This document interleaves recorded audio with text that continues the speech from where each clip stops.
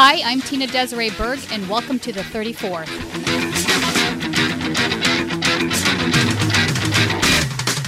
And now I have the pleasure of introducing Senator Bernie Sanders.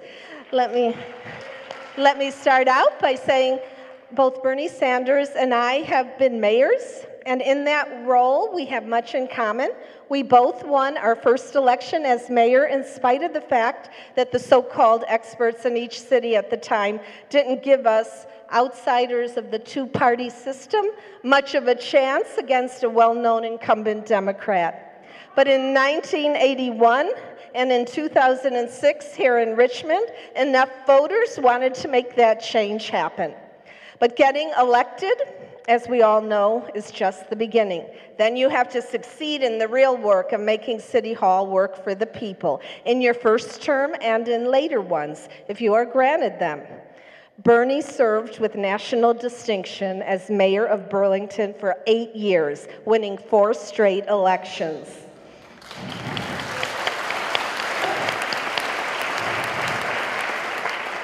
Constrained by term limits, I will have matched his tenure in office, serving 2 4-year terms, and this is my 8th year of service as mayor myself. So I'm very proud to have that in common with the senator.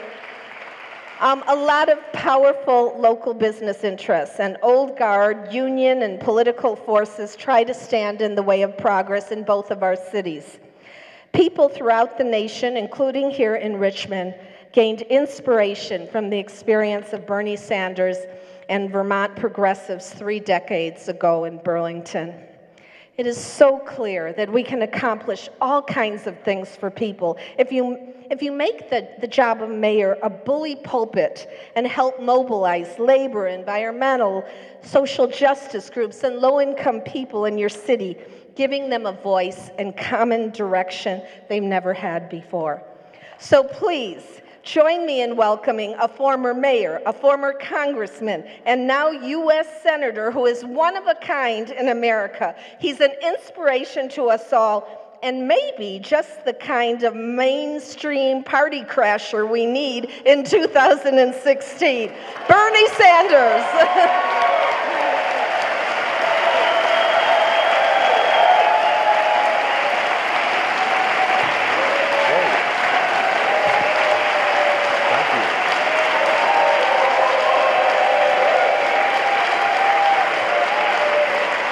Whoa! In case you haven't noticed, there are a lot of people here. Thank you all very, very much for coming out. And Gail, thank you for that introduction. And I am here to be as supportive as I can for this ticket that's going to bring people together, that it's going to give Chevron a lesson that they've never forgot.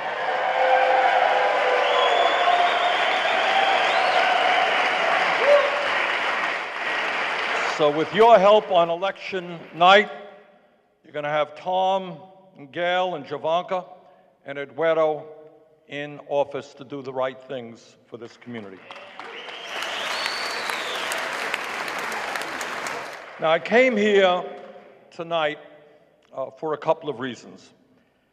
First, as Gail mentioned, I was a former mayor. I served for 8 years. We have 2-year terms in Burlington. And in that capacity of taking on then the Democratic Party, the Republican Party, the railroad, the state, the utilities, the restaurants, the entire Chamber of Commerce, everybody else, we took them all on. And here are some of the lessons that I learned, which I think you know very, very well. Back then, there was a great deal of political alienation. I think it's worse today. Profound anger and disgust.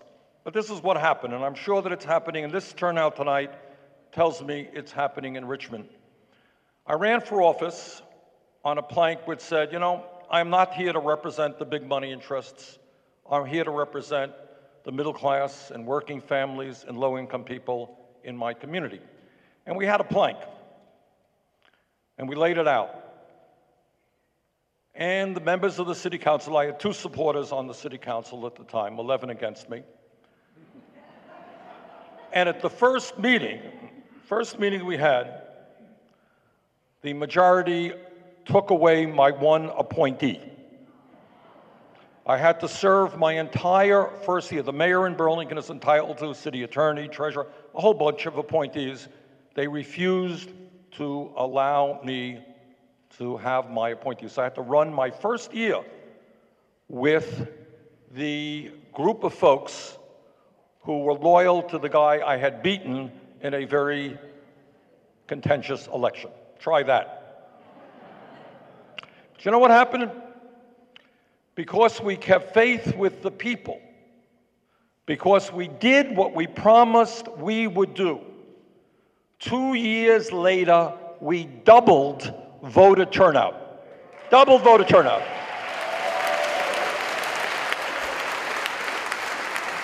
And low-income people, and working-class people, middle-class people came out in huge numbers.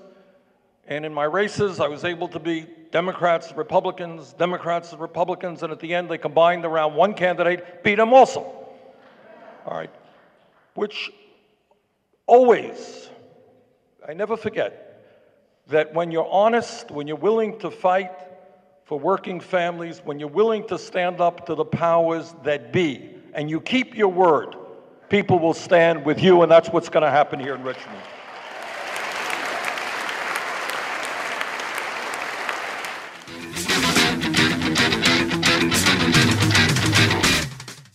Today I'm here with two-time mayor of Richmond, Gail McLaughlin.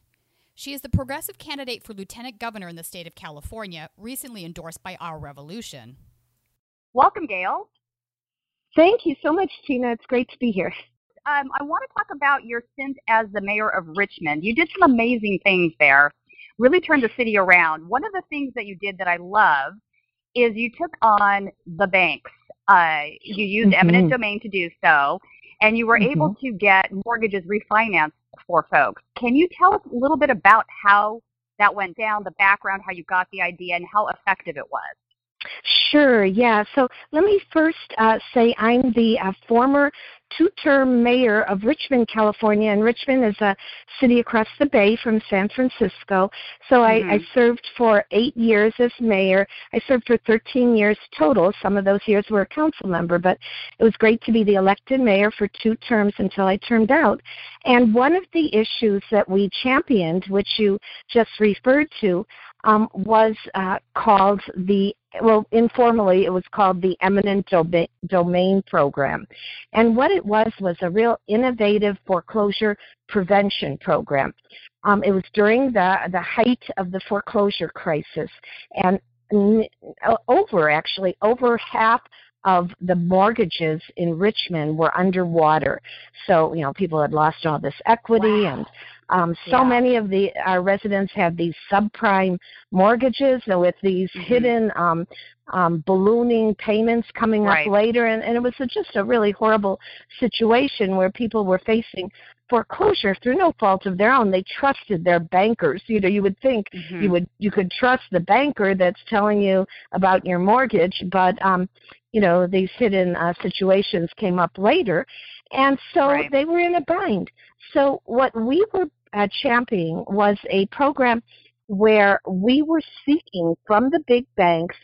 First of all, we were asking them to voluntarily sell them to the city so we could reduce the principals and keep the homeowner in the home and allow them to have affordable mortgage payments with a reduced principal. And if the banks were not willing to either reduce the principal on their own or voluntarily sell them to the city so we could reduce the principals, then we were going to take them by eminent domain and still, of course, pay the fair market value of the mortgage, which by this time was a pretty junk mortgage because they were so underwater.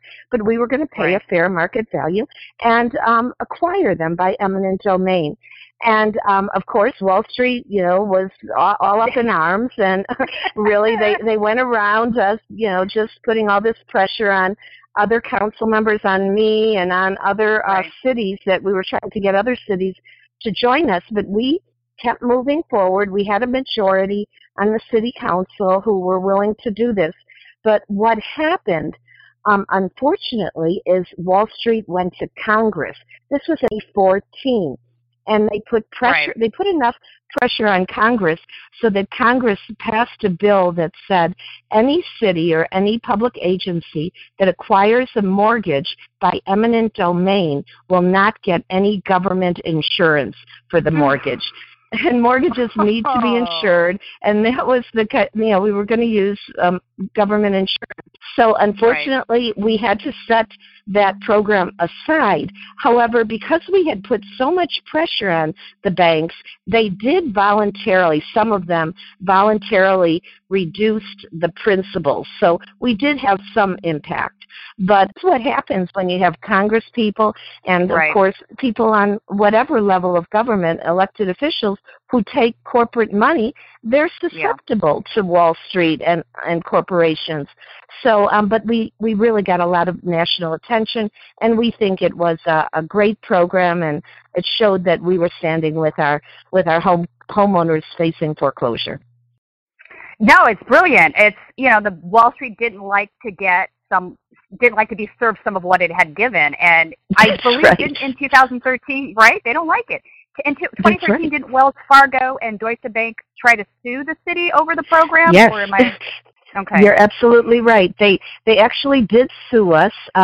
They took us to court, and the judge threw it out of court because we hadn't actually taken anything by eminent domain. We expected that we'd be sued, and we expected we'd be sued, and we had a great legal team that was, felt we had every right to do this because you use eminent domain for a public purpose.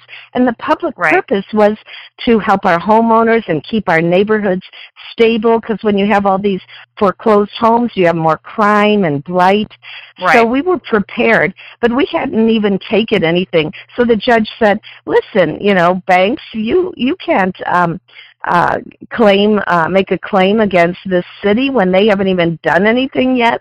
So they threw it out of court. So we were pleased to hear that. Yeah, no, that's a great thing. You also had a program that's been referred to as the Richmond Miracle. Tell me a little bit about that. Now, I know some people have called the overall transformation that we made in Richmond. In fact, Peter Cameo, who was the late Peter Cameo, who ran for governor as a Green in California, called the changes that we made in Richmond the Richmond Miracle.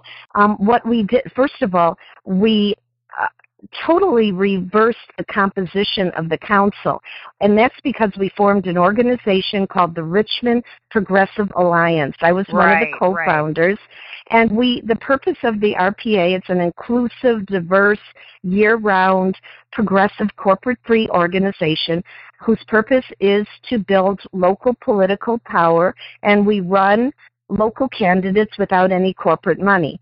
And I was the first corporate-free elected official, but as of November 2016, we have 5 corporate-free council members who are members of the RPA out of 7 on the city council. And before that's a supermajority, and before the RPA came about, we had the whole city council in the hands of Chevron. So we completely reversed it. We defeated all the Chevron candidates, and we put in place all the corporate-free, 5 corporate-free RPA members, which is, I think that's what Peter was referring to, that we really were able to do this. But he also was aware of the fact that we reduced crime dramatically. We had a 75% reduction in homicides because we gave people opportunities, job training, GED training, and, recreation programs. Plus, we had a community-involved police force, and we just made we had outreach teams into our neighborhoods made up of formerly incarcerated individuals who had turned their lives around, and they quelled the violence before it began, referring some of the young people who had been involved in crime, referring them to the services they needed. So it was all preventative work, and it really reduced crime.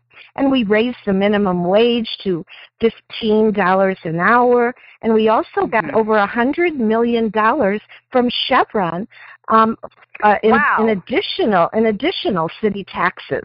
So these are some of the things you can do when you have an organization and corporate Right. free elected officials working side by side. Right. Let's talk a little bit about Chevron for a moment. They have a refinery there in Richmond that's been there, I think, the most of a century. And I know that they own the land, and I'm pretty certain that they're protected by Prop 13 and must pay very next to nothing in property taxes. I know that you did some battles with Chevron. Let's talk a little bit about your wins in that area. Yes. So every election year, Chevron would spend countless dollars. They started spending millions, and this was in a city council election, a city of 110,000 people, not a particularly large city, but they would spend this kind of money to try and defeat us. And in 2014, they spent $3.5 million in that one election year to try and defeat me and two other progressives. And we all won, and all the Chevron-funded candidates lost. So we say in Richmond, if it could be done in Richmond under the money might of Chevron, it could be done anywhere. So we just educate the community. We do a lot of door knocking, and we, when I was mayor, of course, I was out there at every community event using the bully pulpit to galvanize the community and stand for, the people's agenda.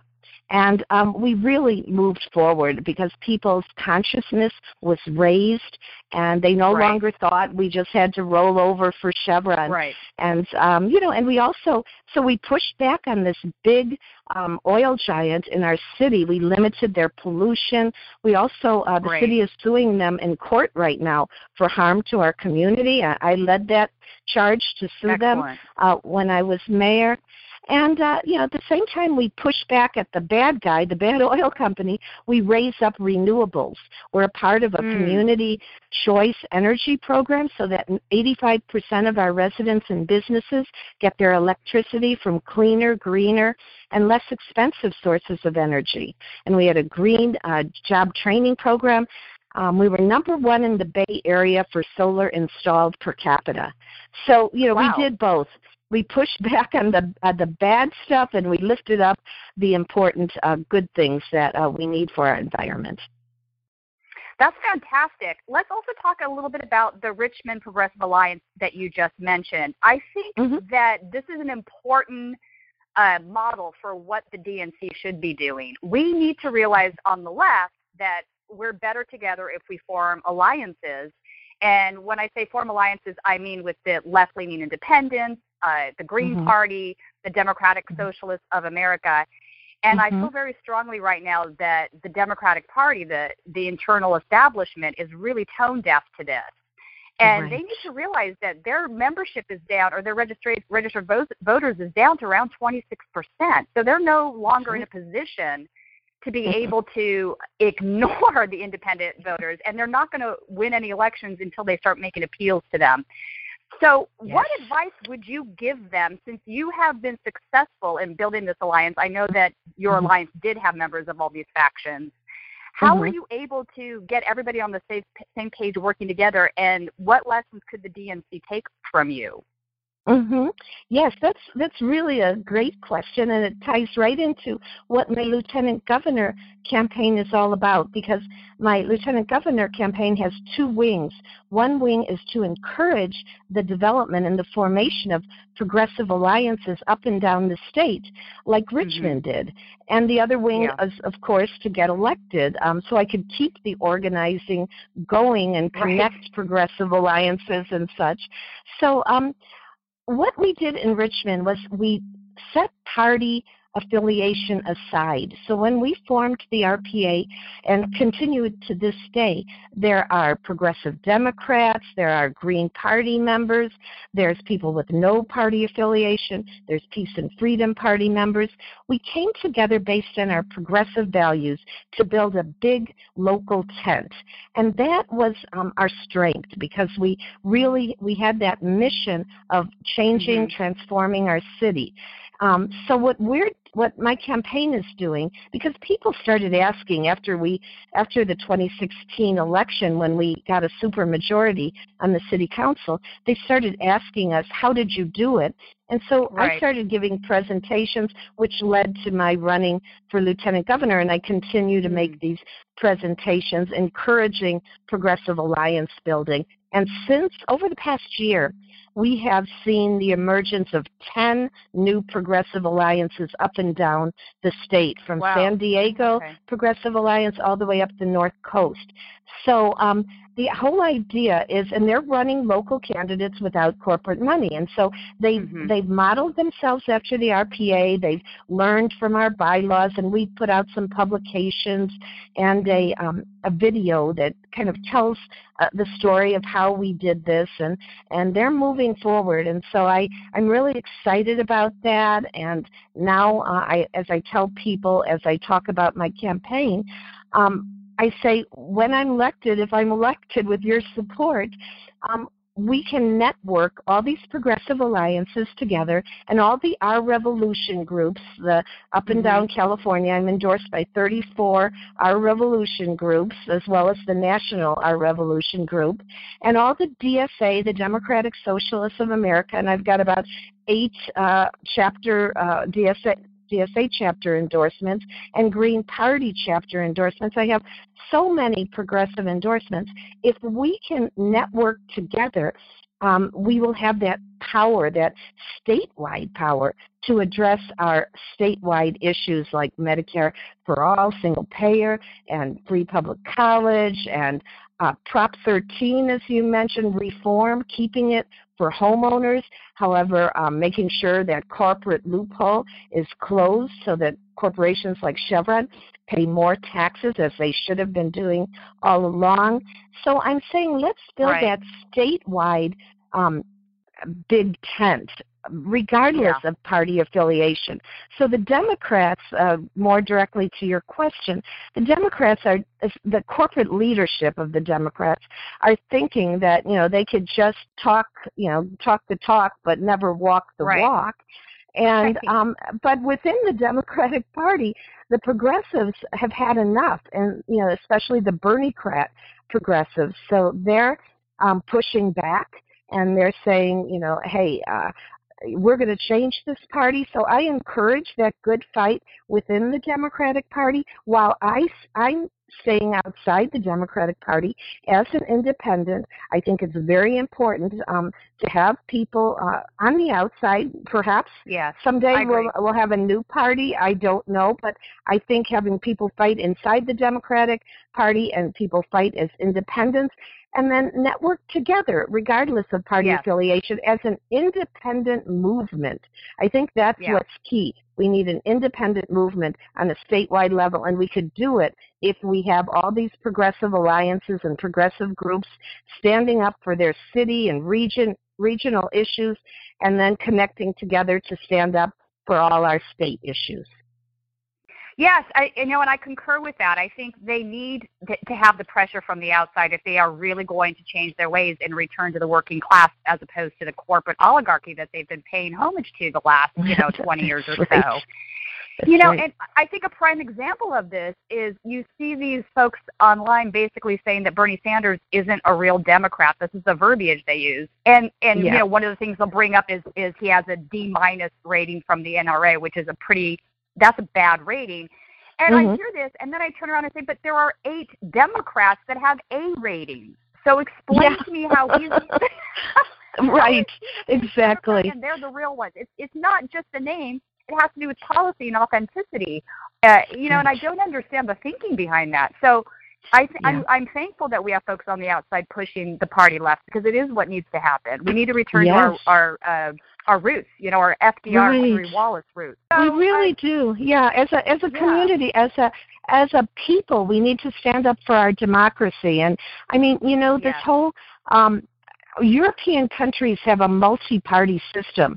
So the fact that we have this 2-party system and other parties are left out, and Right. Independents are not, given the recognition they need. I mean, Bernie is an independent again. He's running for his Senate race as an independent again.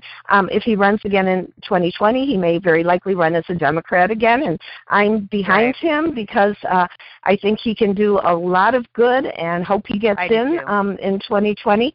But I think we need a multi-party system, and you're right. We need to push the Democratic Party to the left. I think there's too much deception, and of course it's all because they're tied in with their corporate donors. Absolutely. You also mentioned tuition-free public university, and this is a big area for myself. I am a UC graduate, so I benefited from going to public university, and when I went to UCI, we still had a system that was funded by the state. So when I was a freshman, my tuition was $400 or $500 a quarter. It was very affordable. By the time I graduated, however, it had escalated to almost $2,000, and now it's completely insane.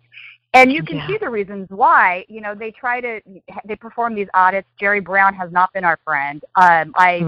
Full disclosure, I'm on my alumni board, so I've been watching this very closely.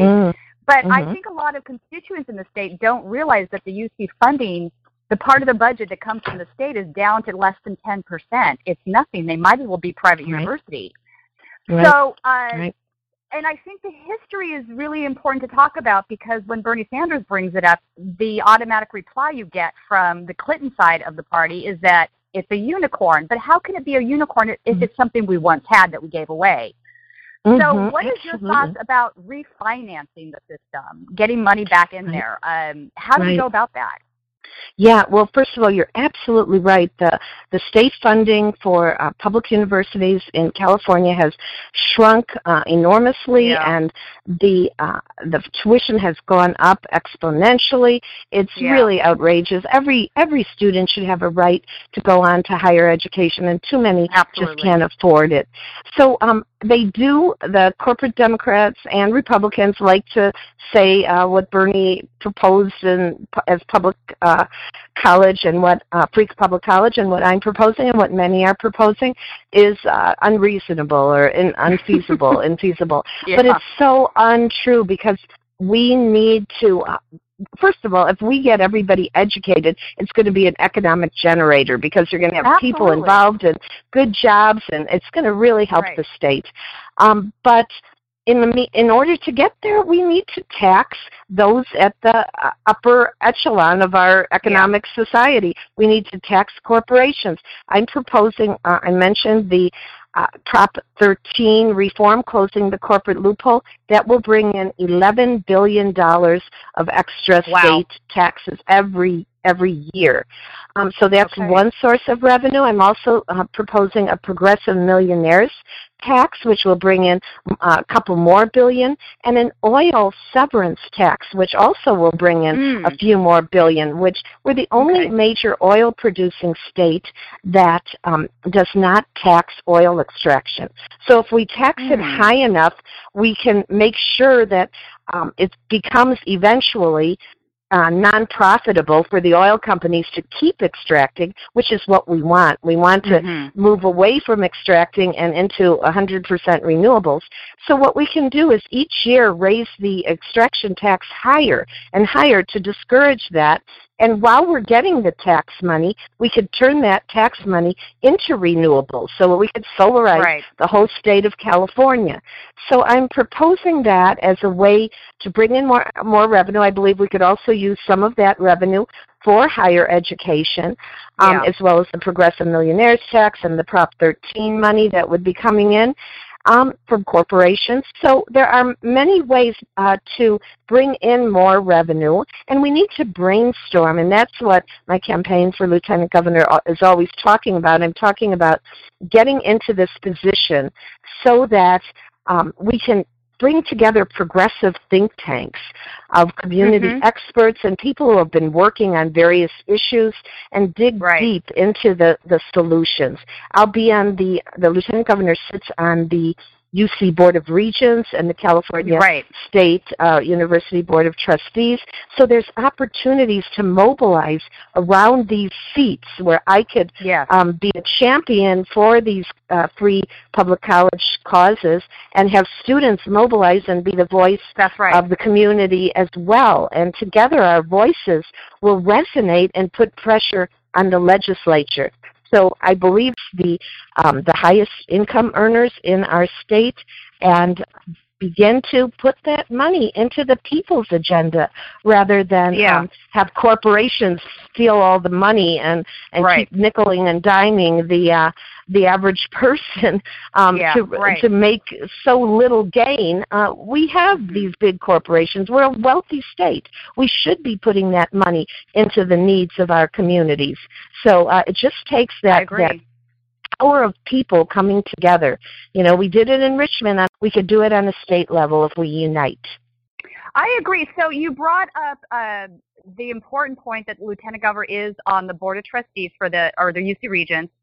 And they have an advocacy group called UCAN that I've participated with some of their forums on. And I floated a suggestion that you might be interested in. We have direct democracy in the state of California, and the reason the UC budget gets lopped off all the time is because it's the highest budget item on the discretionary side. So they can lop it, whereas there's so much mandatory spending now that's been moved to that column through propositions. So I suggested, you know, and I know that it ties up the budget and that has its own set of problems, but I suggested that the UC system and the Cal State system need to join the group and fight fire with fire, meaning that they need to put a proposition on the ballot. And I think it would be an interesting idea if you tied it to eliminating the corporate loophole in Prop 13. So maybe the proposition would look something like, we're going to take this, we're going to close the corporate loophole for Prop 13, and we're going to use that money to refinance the Cal State and UC system. And you would have students on every campus that would be willing to gather signatures as volunteers to make that happen. Just a thought that I have. What would you think about doing something like that? Well, actually, there is a signature gathering process going on for reforming Prop 13. Okay. There are.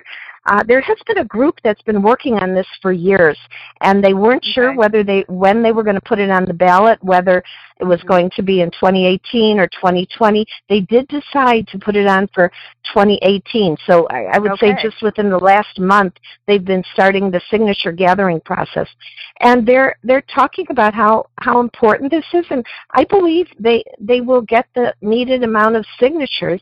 I think so. Yeah, because people get it, you know.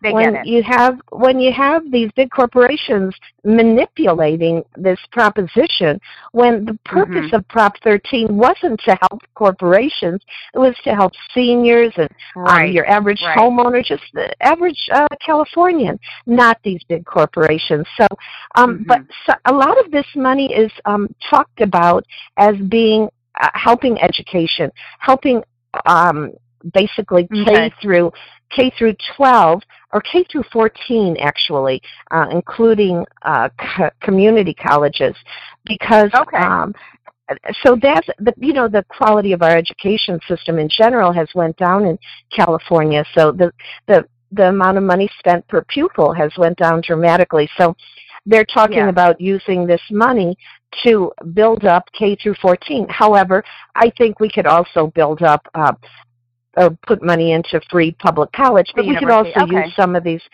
put some of these other initiatives into play to make sure we have totally free public college for everyone, like it used to be. I mean, in the past, we know it used to be, like you said, just a few $100s a quarter, and even before that, there was a time not that long ago when it was for free.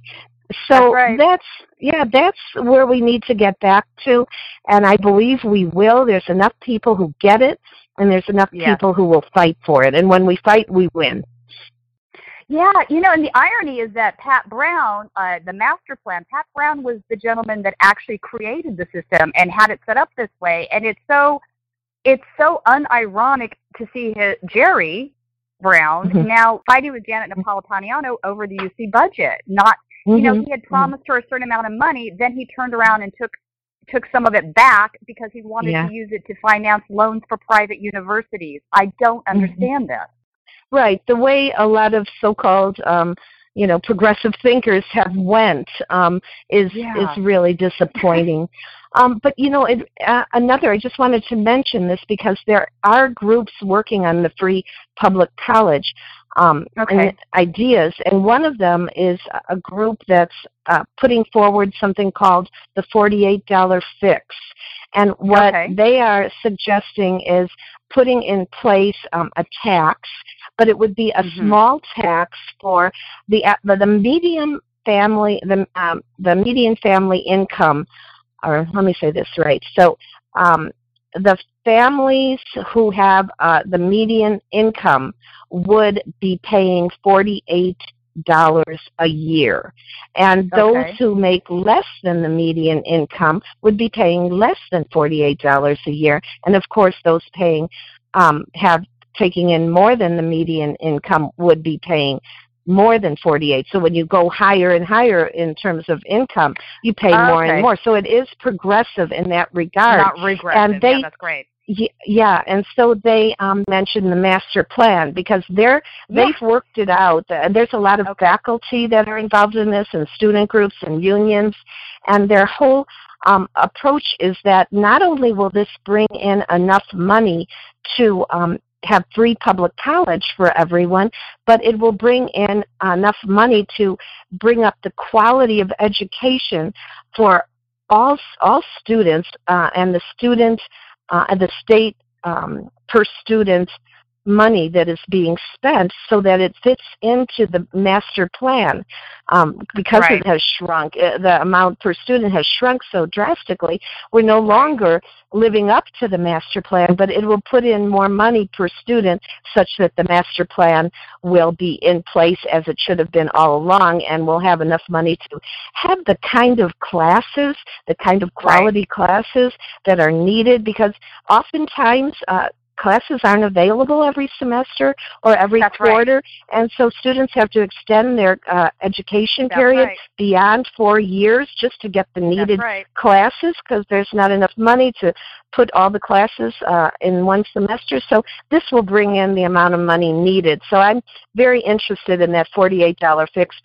People can look it up by basically Googling $48 fix and learn more about it. That's great. I did not know about this. In another area is the food insecurity. We actually have a food bank on campus now for students. And as crazy as that sounds, this is an actual thing. The kids aren't able to buy, they don't have money left over for food after they pay for the tuition, housing, books, and everything else. It's that expensive now. We do a program with our alumni from UC Irvine where we do dinner with anteaters is what it's called. And alumni, like myself, host current students for dinner in our houses. And I did one of these. It's a great program because you really get to talk to these kids about what's going on, and you get a really clear view of the struggle. And some of them, they come. UCI is known for the fact that they have taken in the largest majority of first in their family to go to college students, which I think is an achievement. So they're doing this great job of educating these kids that normally wouldn't have a shot at an education. And it's it's public Ivy League school. It's a very good school. But one of the things I've noticed is a lot of these kids are poor. They're not coming from wealthier families, and it's a struggle for them to with the loans just to get through the 4 or 5 years that they have to be there. Anyway, absolutely. And then they end up having the heavy debt afterward. But it's wonderful to hear that there's programs that, have dinner with students. It sounds like a wonderful way to get to know the students and to get to know their struggles. But it's not right that students shouldn't have enough money to put food on the table. So this is really, we're in some really catastrophic times that we have to fix. I agree. Pretty quickly. I agree. It's crazy. I mean, the income inequality is so severe. It's, the worst it's been ever. It's worse now than it was in the 1920s. And this, people look at the top layer of the economic data and they think, well, everything looks fine. I'm like, well, no, it's not fine, because all of that money is going to the 1%. That's the problem. I mean, most of the wealth created last year, like over 80% of it went to the 1%.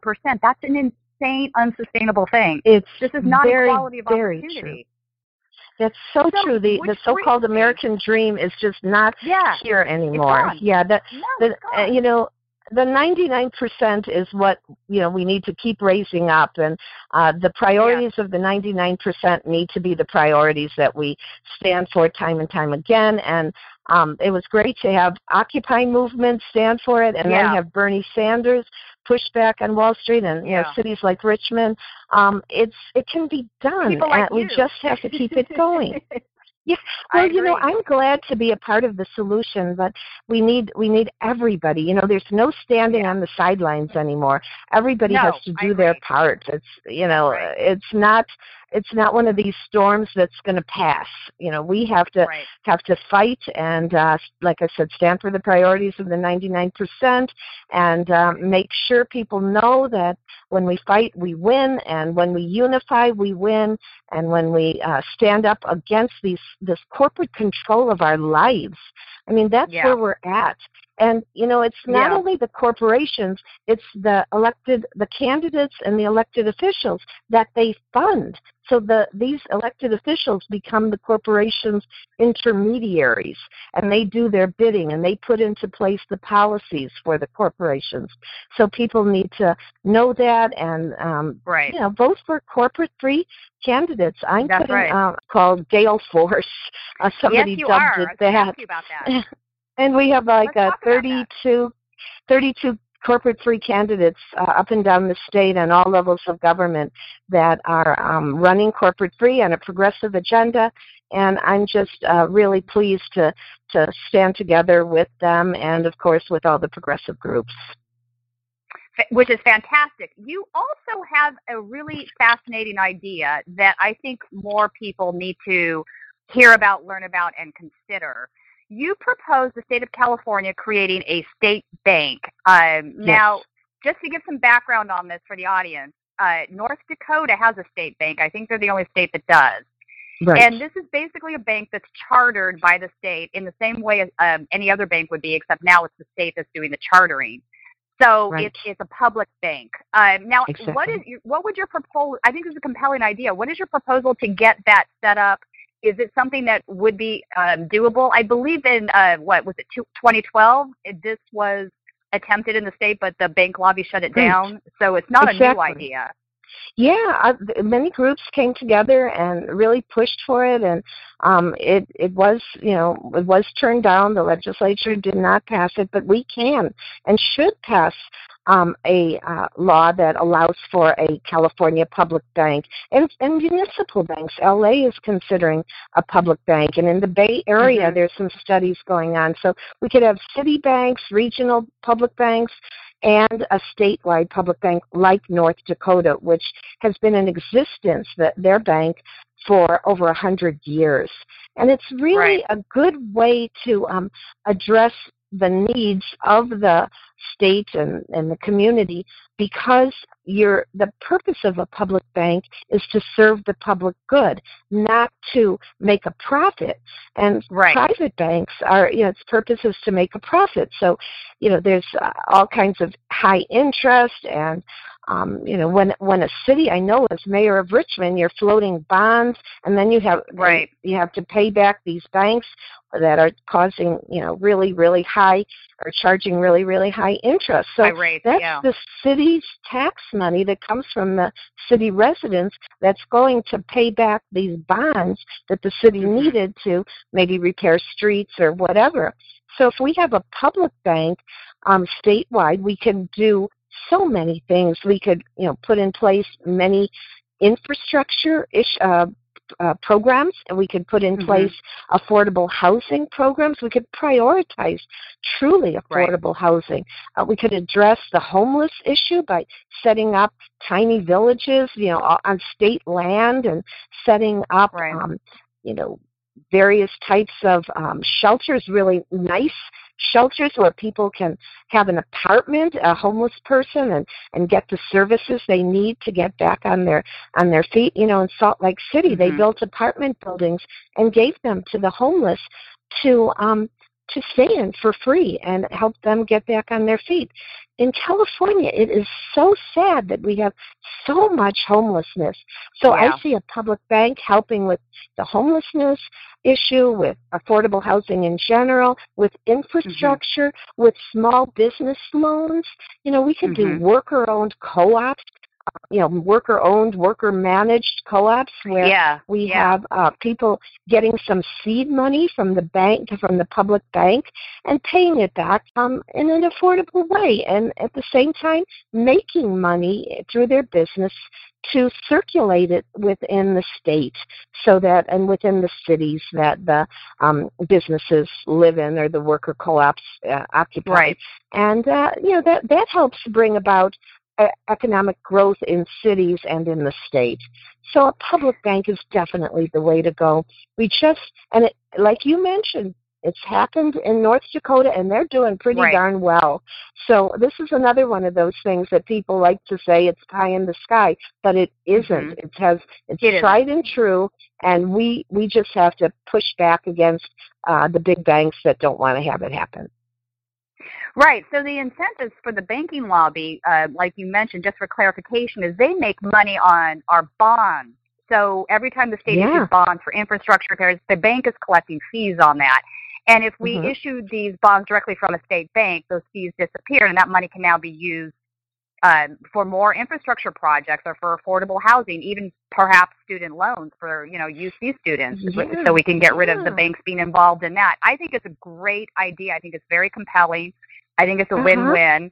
Obviously, the corporate oligarchy doesn't like it, but yes, of course. But everything you say is absolutely true. Yeah, what you say is absolutely true. The possibilities are endless. It's money that is there for the public, and we have so many needs. We have so many issues that are needed, from infrastructure to housing to education and health care. So many things that a public bank could use to really help implement without having someone make an enormous profit through that implementation. Right. So I wanted to talk to you a little bit about the fact that when you ran for mayor, you did run up against an incumbent Democrat, and you ran on a very progressive platform, and you won. And I think this is a great example for the folks out there that want to make the argument that progressive platforms can't win, and that we need to stick to this more center area if otherwise we're going to lose seats. I think this is the wrong way to look at it, because we've lost the Democratic Party. When I say we, I should say the Democratic Party has lost 1,100 seats in the last few years, and their answer is always to steer more towards the right. And obviously steering more towards the right is bringing us more losses. If you run a Republican against a Republican, the Republican's going to win.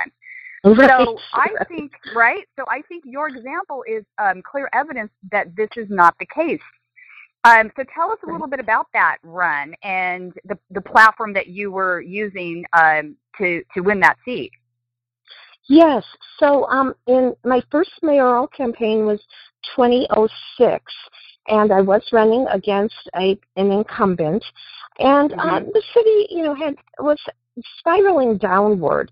It was clear to people that things were not getting better.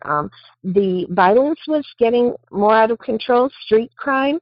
Poverty. There was no plan to reverse poverty. It was all about a trickle-down theory. Eventually, if we build some really nice homes, eventually the property tax will reach such a level that we'll have more opportunities for others in the community. But that never happened. They started with that thinking decades ago, and so I brought forward a whole new approach. And it wasn't just me. Of course, I was running side by side with the Richmond Progressive Alliance. I had a great campaign team, and we talked about how we need more taxes from Chevron.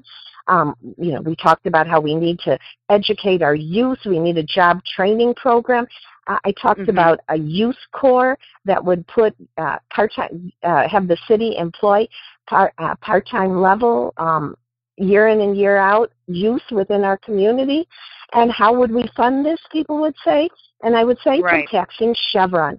And like I mentioned, we got over 100 $1 million in additional taxes from Chevron over the, this is spread out over 15 years, but it came from community pressure.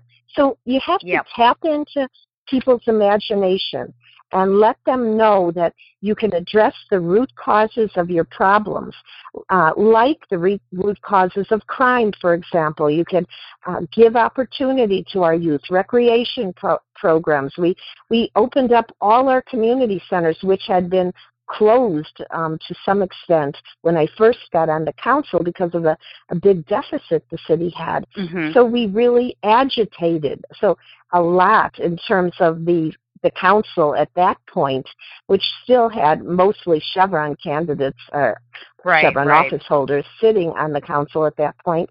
And with that agitation, the community made a big difference, put pressure on those other elected officials who were willing to make some changes. But when I ran for mayor in 2006, people really knew we needed a new person at the helm of the city, a new tone, who said this downward spiral has to be reversed, and we have to start spiraling upward. And that's exactly what we did. Like I mentioned, dramatically reduced crime. We opened up all our community centers, renovated our parks, had an award-winning green job training program. Many programs were put in place. We helped homeowners. We now have rent control in Richmond. We're the first city that in 30 years, actually there's one more too, in 2016, both Richmond and Mountain View passed a new rent control law, and these are the first new rent control laws in 30 years in California. Yeah. And so that came, again, from building a coalition, getting the word out. Many hands make light work. So our approach, from how I won my first mayor's race to my second, my reelection, and my 2 council races, and the other Progressive Alliance council races, it all came by bringing together a coalition and building relationships with the community. You really have to have that authentic one-on-one with people, being at the community events, passing out literature. Come to the RPA, that's the Richmond Progressive Alliance. Come to our forums. We'll show a movie about this or that event or this or that issue. We'll have discussions. We have parties too, where people can celebrate our gains.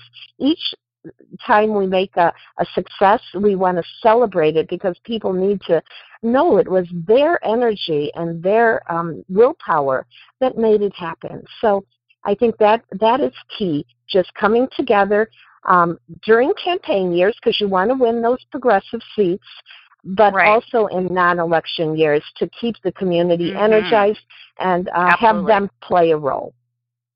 Absolutely. So you briefly mentioned that you had passed the first rent control laws in 30 years in California, and I did want to ask you about this, because in the state, we passed a bill, Costa-Hawkins, that really changed a lot of the rent controls in the city municipalities, but now we have AB 1506 that will take that control back to the local government. It's winding its way through the legislation now. So how are you able to do that in Richmond? Tell us a little bit about getting that policy passed, putting it in place. Did you have any interference from the state? Was Costa-Hawkins a problem for you? What was the whole story on that? So first of all, we built a coalition, so it was not only the RPA. The RPA helped organize a coalition of 20 groups that went door to door, and we put out ads, and we wrote articles, and we held town hall meetings, and we made it clear that we were going to institute this ballot measure of rent control if people stood together. Yes, Costa-Hawkins was in place, still is in place, so we could only cover some of the renters in buildings that were built before 1995. So Costa-Hawkins is a problem. We want to protect all renters. So I was just at a rally in San Diego, where there was a huge rally that was supported and put on by various community groups who are gathering signatures to repeal Costa-Hawkins. So I had an opportunity to speak at that rally and talk about Richmond's work and say, yes, we need to repeal Costa-Hawkins so we can protect all renters. You know, the big slogan at that march was, the rent is too damn high. So it's very clear to people that we have to change this. And so we know that that some changes need to happen. People are gathering signatures to repeal Costa-Hawkins. So together we're going to make it happen. Tell me a little bit about the worker co-ops that you speak about on your websites. These are is an alternative business form in which the workers actually own the business, and each worker gets a vote in how the business, when they make business decisions. So it's one worker, one vote. Where did you get this idea? I think it's a really viable choice.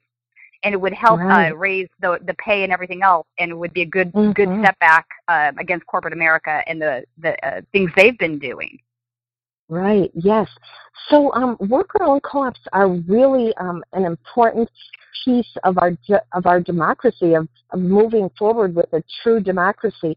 You know, it's one thing to have democracy in terms of the elected process, the electoral process, but we also need democracy in the workplace.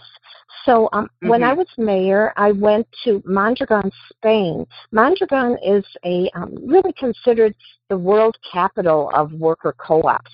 They've had co-ops since the 1950s, and they now have a network of 120 worker-owned co-ops where together they are something like the 6th or 7th largest and most wealthy business in Spain.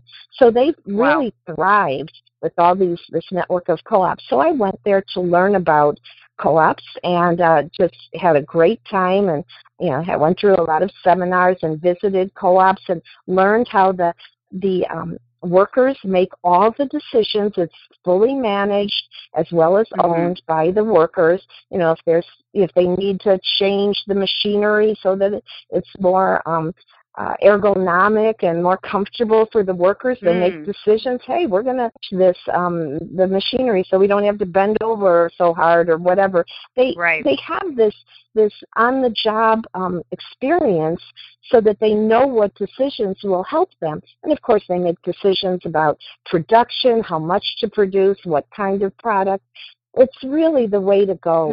And so I learned about it in Mondragon and came back to Richmond and spread the word in Richmond. We held many community meetings and did some field trips to various co-ops in the Bay Area, and our community learned a lot. And now we have a program in Richmond called Cooperation Richmond, which is kind of incubating these co-ops. And we hope to have, we had a revolving loan fund to give seed money that now it kind of went stagnant for a while, but now we're getting it up and running again. So yeah, and on the statewide level, I want to make this happen as well. We really need to consider democracy in all aspects, including the workplace. Yeah.